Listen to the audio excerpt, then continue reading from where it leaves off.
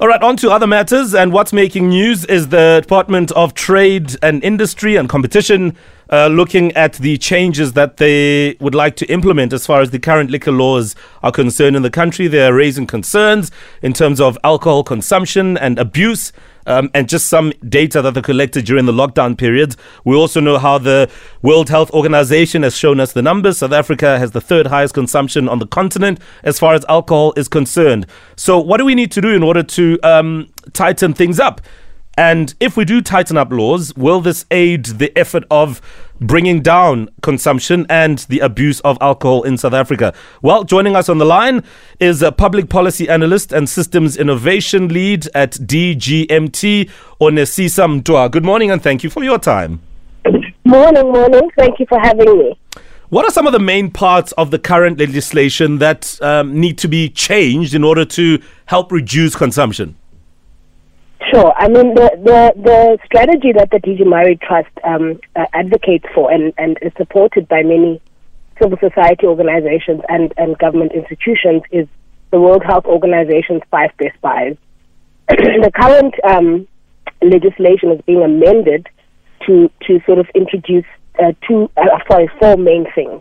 The first is placing liquor outlets at least 500 meters away from schools, residential areas, places of worship, etc. Yeah. The second that this bill introduces is increasing the legal drinking age, which on its own isn't a silver bullet, but working in tandem with other laws can be effective. And as well as placing liability on manufacturers, retailers, and distributors for negligent trade of alcohol that is related to harm. And these are really important things that are going to play a big role in reducing consumption. Sure. On their own, though, I think they're not enough. I think minimum unit pricing is still important for the department to consider, as well as trading hours at a retail level. At present, it only regulates trading hours at manufacturing and distributing level. Onesisa, thank you for also just adding on whether it is enough in terms of being able to change attitudes when it comes to alcohol. Is it enough? I know that you've implemented or told us what you think, but honestly, with the placements of the laws, restrictions, is it enough to change the attitudes of us all? I mean, I think attitudes and mindsets are a more long-term thing. I think consumption patterns can be changed by availability and proximity to alcohol, which is what the law is aiming to do. I think there's policies that are lying, in fact, in the Department of Social Development and Department of Health that are more targeted at the psychosocial aspect. And those are important to work with laws that more regulate trade.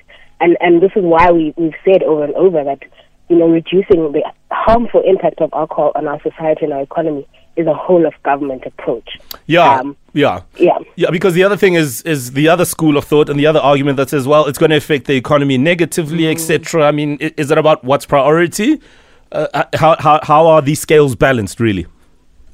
Sure. I mean, I think the industry has really overinflated the potential impact on the economy. Impact studies done by Genesis Analytics in 2017 and one that was done, in fact, this year that was released a couple of weeks, then about 0.04%. And the job losses, potentially about 1,500 jobs. However, that equates to about 0.16 of the industry's income, which equates to about 400 to 600 million. I see. Which the industry spends on executive bonuses on the island.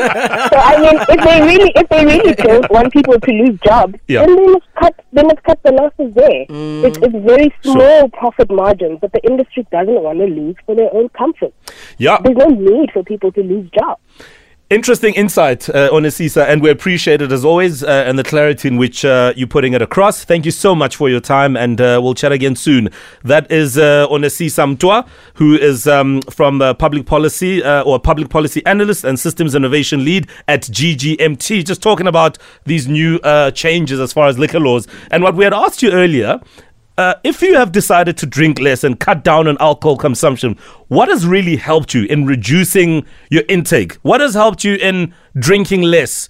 Are there things that you can share with us that you think worked really, really well? Send us your comments, 060 552 7303.